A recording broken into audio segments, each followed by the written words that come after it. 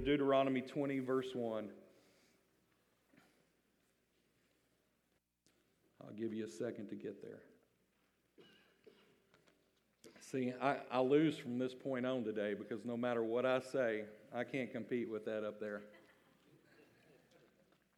Don't fall asleep on me. Okay. Everybody there? And it says, when you go out to fight your enemies and you face horses and chariots and an army greater than your own, do not be afraid. The Lord your God who brought you out of the land of Egypt, He is with you. And when you prepare for battle, the priest must come forward to speak to the troops. And he will say to them, listen to me, all you men of Israel. Do not be afraid as you go out to fight your enemies today. Do not lose heart.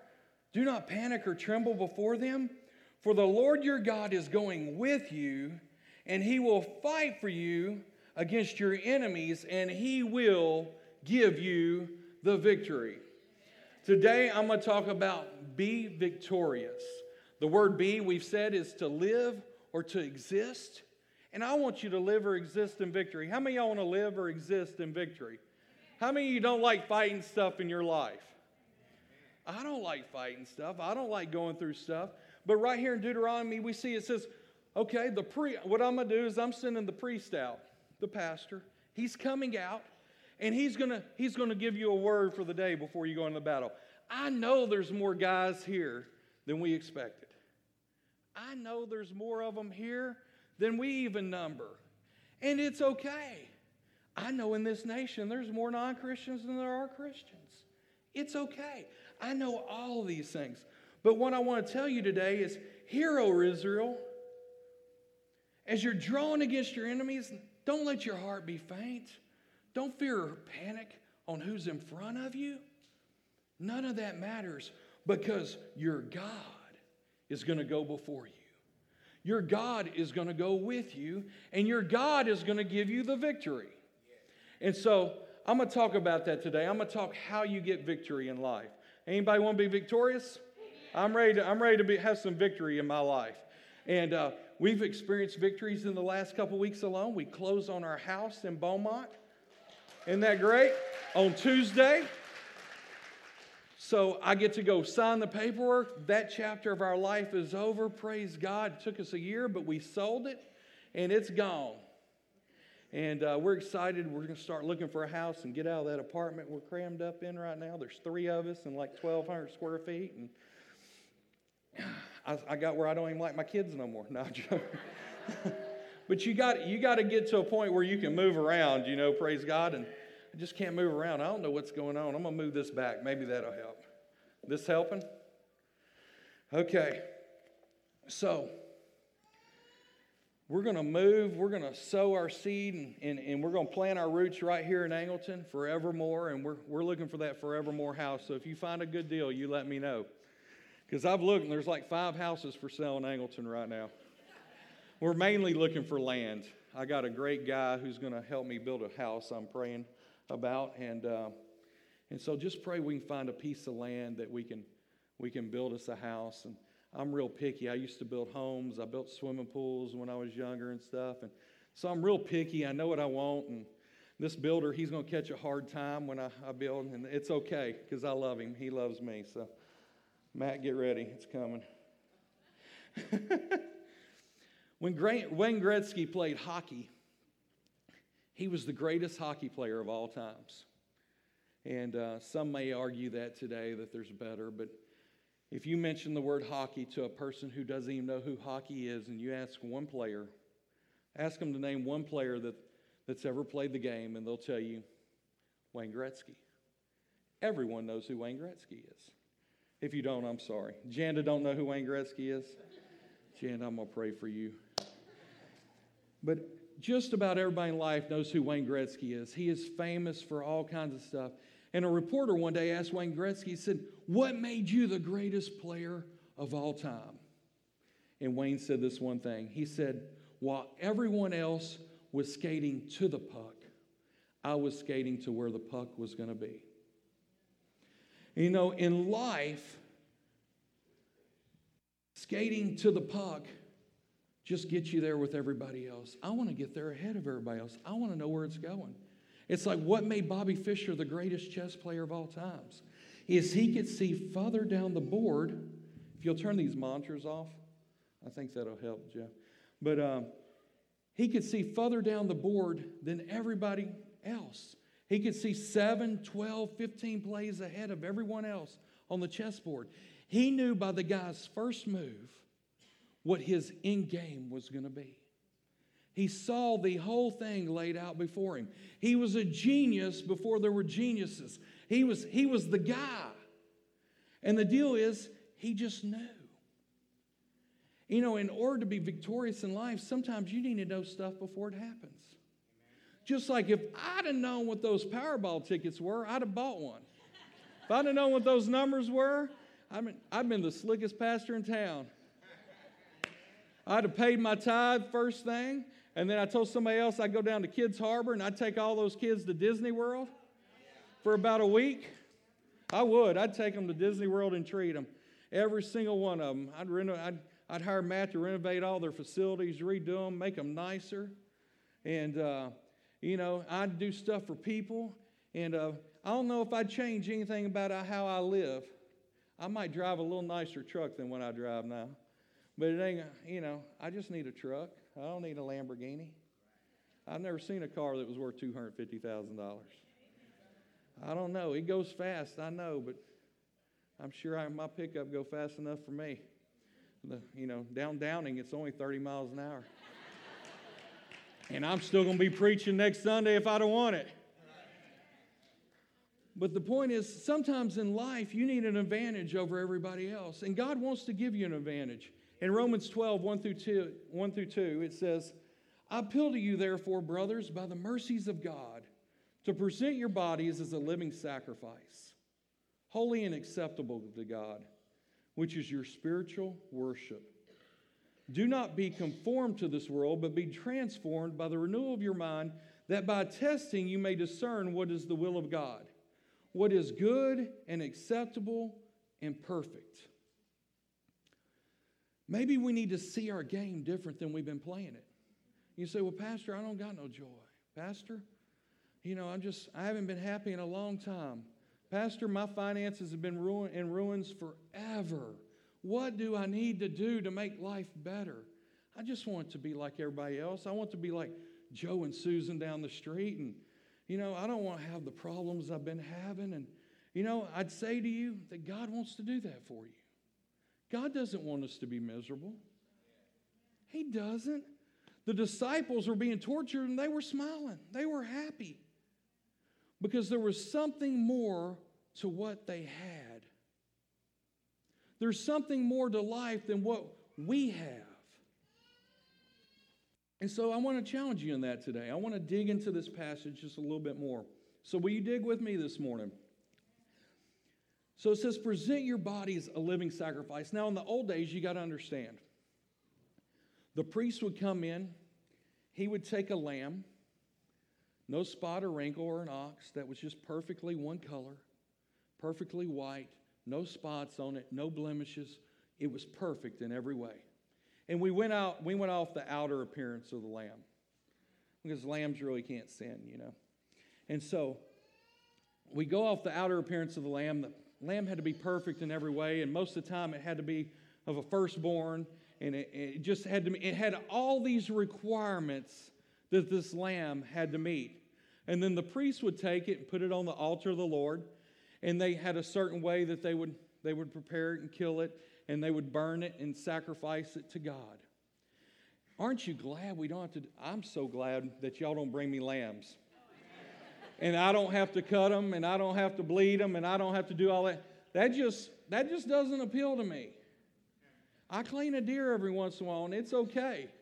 But I'd rather just load it in the truck and take it to somebody else to clean. But they had to do all this hard, crazy stuff. And it was just hard. But then Jesus, look to your neighbor and say, then Jesus. Jesus came, and he was that perfect sacrificial lamb for us. No spots, no wrinkles, no sin. Everything about him was as perfect as you could get. never sinned, lived a perfect, holy life acceptable to the Lord, and he was sacrificed for us. And you know, instead of having to bring these lambs to the altar, Jesus paid the price for us. But what they're saying in Romans, they're saying, I appeal to you there, brothers, by the mercies of God. Present your bodies. In other words, present your life. Not just this body we're looking at here. Present your life. We've got to come to a place where we got to realize there's something about presenting our life as an offering to God. Everything we do should reflect Him. Now, I know we're saved by grace, and we talked about this last week, but we don't want to cheapen grace either. There's something about living upright and acceptable and holy, Paul's talking about here, that we need to be acceptable before the Lord, an acceptable sacrifice. We're not just here to enjoy life. We're here to present ourselves a living sacrifice. The more of a sacrifice that you become, the more alive you become, the more invigorated you become. You know, it says in the Word of God, I got a revelation of this as I was sitting here in prayer this week. It says in the Word of God that in His presence is fullness of joy. We read that and we think, well, in His presence is fullness and joy. But you know, no matter what's going on in your life, what you're fighting, what you're struggling with, what's going on, if you're having a hard time in life, there's something about getting on your knees and getting into the presence of God. And I know His presence goes with me everywhere I'm at. I believe that. And I believe that for you too. But there's something about getting and just focusing and on purpose, getting into the presence of God that allows everything to fall off of you. Allows all the weight just to go. And allows there to become a fullness of joy. I had some stuff going on in my life, and I was just concerned about a couple things. A couple things are going on. I just began to pray and to meditate and just to sing praises to God. And this last song they sang, how great you are, God. And I'm just singing that at the altar of God. And I know you wouldn't want to hear it, but my God loves to hear me sing. And I'm just singing it, and I'm praising, and I'm praying. And there's something about a fullness of joy that comes over you. And it just reinvigorates you. And all of a sudden, you know what? What I was worried about, I'm not worried about no more. What I was concerned about, I'm not concerned about no more. Because I know what? You know what? God got this. I seen somebody had a new coffee cup this week. It says, God's got this. Get you one of those. Look to your neighbor and say, God's got this. He's got this in your life.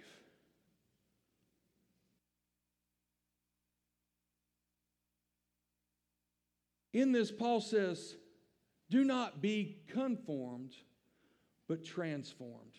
I want to share with you what this word conform means. In the Greek, it means suschematio, which is a schematic or a blueprint.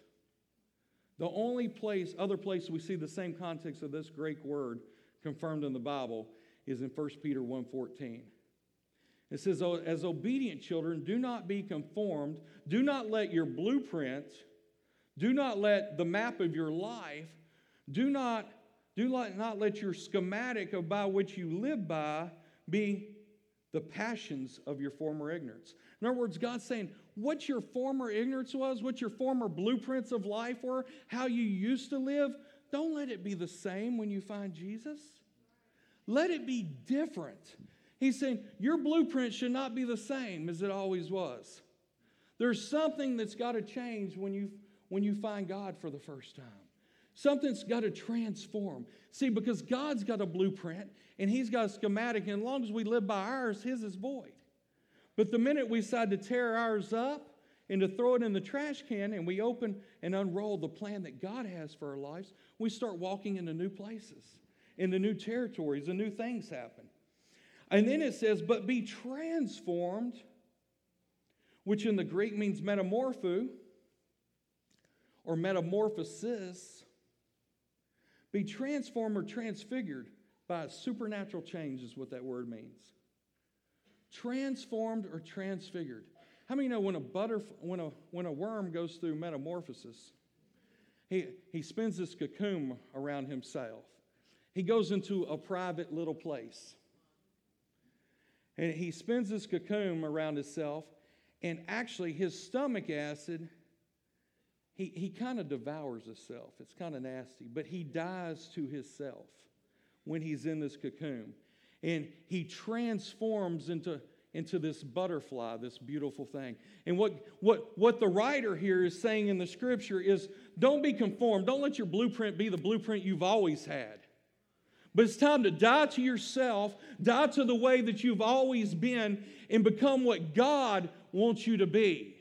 And He wants to unwrap you into that beautiful butterfly where you can fly easy, where it's light. You're no longer crawling. You're no longer inching around. You're no longer fuzzy and ugly on the inside. But God wants to create something beautiful in you. He wants to transform who you are. But the problem is, are you willing to tear that thing up? Or are you willing to grab His schematic, His blueprint, and say, you told me to be holy and acceptable, to be a living sacrifice to you, but what does that word sacrifice mean? Sacrifice has got to cost you something. That's why it's called a sacrifice. I sacrificed to buy my kids shoes for these ever-extending feet they have. But sacrifice, it's got to cost you something in life. In other words, they're saying, it's not just peaches and cream. It's not, but in His presence, there's a fullness. In His presence, there's a goodness. And no matter what it looks like, no matter where you've been, no matter what you've done, God says, I am here. And I will go before you in this battle. It don't matter what the battle looks like. It don't matter how many guys are there. Whatever it looks like, I am there, and in my presence is fullness of joy. Man, I could end right there. We have always sought out superheroes as people and rescuers in our life. Everybody loves the rescuer. Everyone loves a hero. Why did Star Wars make $1.7 billion in a couple weeks? I think somebody did the math. It was like 4.3 trillion or million a person that watched it. I think they used that math that was going around about if you divided the Powerball up among everybody, they get 4.3 million, when it was $4.3 a person in the U.S. And that was the funniest thing I've seen ever. I'm sitting there, really? If they gave everybody some of the Powerball money, it'd be 4.3 million. So I took out my calculator. I said, no, I was right, $4.33. And there's people liking it. Yeah, we should do that. But everybody wants to be rescued. Why do all these people buy Powerball tickets? Because they think instantly, all my problems are gone. Instantly, everything's okay. I can buy happiness. I can buy joy. Life is so good. If I could have just what everybody put in the Powerball that lives here in Angleton this last week, in our offering bucket, you know what I could do? I could end hunger in Angleton. I could end homelessness in Angleton. I could probably end hunger in a third world country for a week or two. Just think about it. What are we doing? Where are we going? Is God's schematic ours? But everybody likes a rescuer and a hero. We want somebody to rescue us. We want a hero. There's sports heroes in life. There was the famous Babe Ruth. There was Jackie Robinson, who did so much for baseball, but did so much more for racial equality. What a hero he is. If you haven't watched that movie 42, you need to buy it. That man went through Hades to set a precedence for every young man and every young woman that would come behind him. What a great role model he was. There's Michael Jordan, who sells underwear on TV. I love Michael. You can argue all you want. He's still the greatest of all time. There were war heroes. We had Patton. We had Ike. We had Davy Crockett. We live here in Texas. We love Davy Crockett. We adopted him even though he was from Tennessee. every kid in life fantasizes about being a superhero. I remember when I wanted to fly. I got about 40 and looked down and said, there ain't no way that's happening. God, there's got to be a miracle. Let's see Jesus pull me out of the water when I start to sing. But, everybody loves heroes. Every man or boy here has pretended to be a hero. I'm going to list top eight superheroes of all times. Cheer when I get to your favorite. There's G.I. Joe. There's Superman. There's Batman. There's Captain America. There's Wonder Woman. There's the Fantastic Four. There's Medea. Caught you off guard there. That wasn't really on the list. There's the Hulk. There's Mighty Mouse. Who cannot love Here I am to save the day. I mean, who doesn't love Mighty Mouse? I mean, that dude's the bomb right there. Got his own song. I think everybody ought to have their own song. Here I am to pray for you. Everybody wants their own song. Everybody.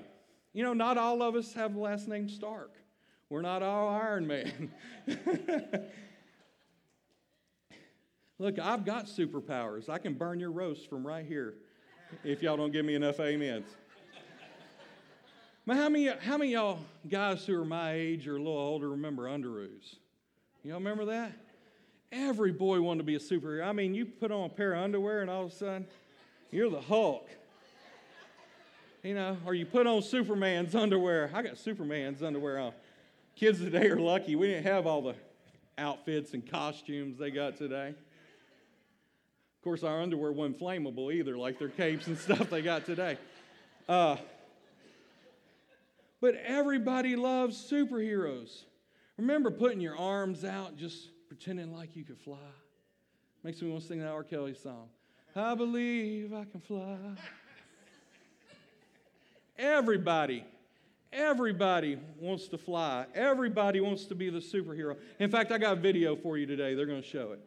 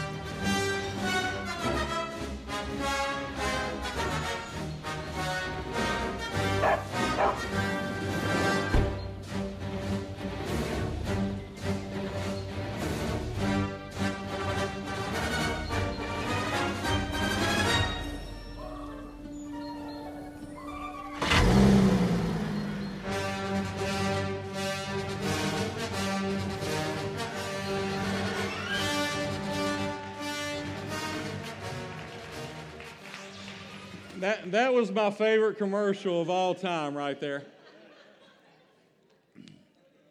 Everybody wants to be able to take and move stuff around your room. The force is with me. Coke come out of the icebox.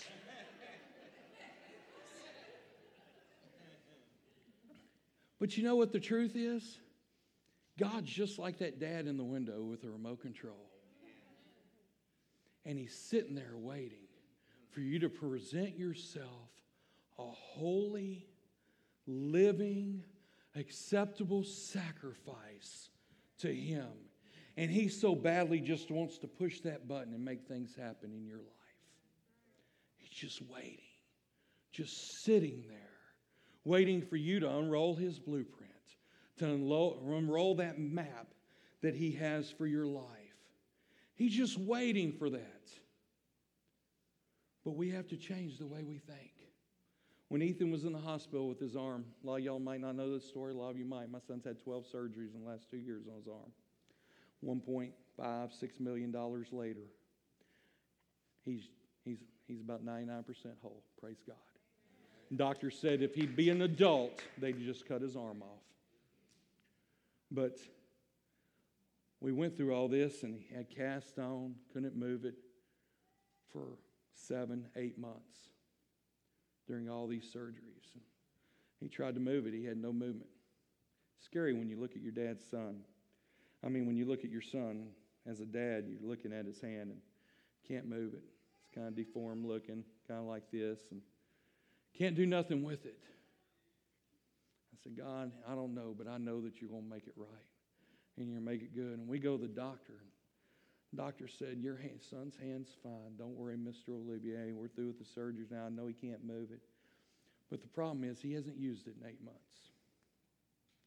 And because of that, his brain no longer knows how to send a signal to his fingers. And so what we have to do is we're going to stretch it. Yeah, it's going to hurt a little bit. But we've actually got to retrain his brain how to coordinate with his finger. And we've got to retrain his brain how to move that finger and how to make a fist again. Because his brain hasn't done it in so long that he doesn't remember how to move his hand. He doesn't remember how to grasp things. He doesn't remember how to hold things. His brain needs retraining. You know what? In our lives, sometimes it's been so long since we've gotten into the presence of God. Or it's been so long since we've taken that time just to fast and to pray and just be with Him. It's been so long since our lives were really acceptable and really a sacrifice to Him that we've really forgotten what joy is. We've really forgotten what being in His will is like. We've kind of forgotten what it's like to follow His plan for our life. And all we have to do is say, we don't have to retrain nothing. Jesus will do it instantly for you. All you have to do is say, Father, today, I know I've been away from you. I know what I've done hasn't been right. But starting today, I want to make myself a holy, acceptable sacrifice, a living sacrifice to you. And in that it says, come to the altar, a holy and acceptable sacrifice.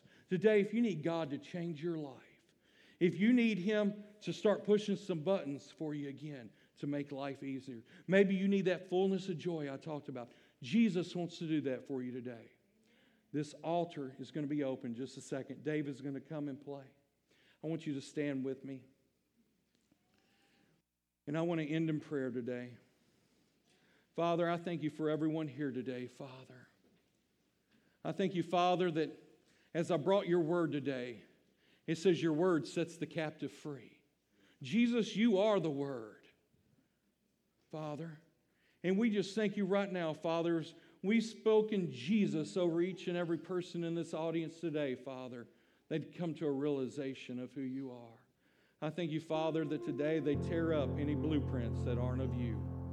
I thank you they tear up anything that's not of your will that's in their lives today, Father. Maybe you need to recommit your life to Christ today. Maybe you say, well, Pastor, I know I haven't been doing what's right. I know I haven't had that joy in my life. God is waiting in this altar for you today. All you have to do is ask. It says in Matthew 21:22, if you ask anything in His name, believing, it shall be done. If you come down here today and you say, Jesus, forgive me. Jesus, wash me clean. Jesus, give me the fullness of joy that Pastor Ryan was talking about today. He's faithful to do it. All you have to do is ask. Today, these altars are open as our prayer partners come. If you need prayer today, I want to invite you to come down and be with me this morning. God wants to touch you. If you don't want to come down, that's fine too. God can touch you where you're at. But there's something about getting into the altar of God, something about being in His presence that just sets people free. He wants to do that for you today.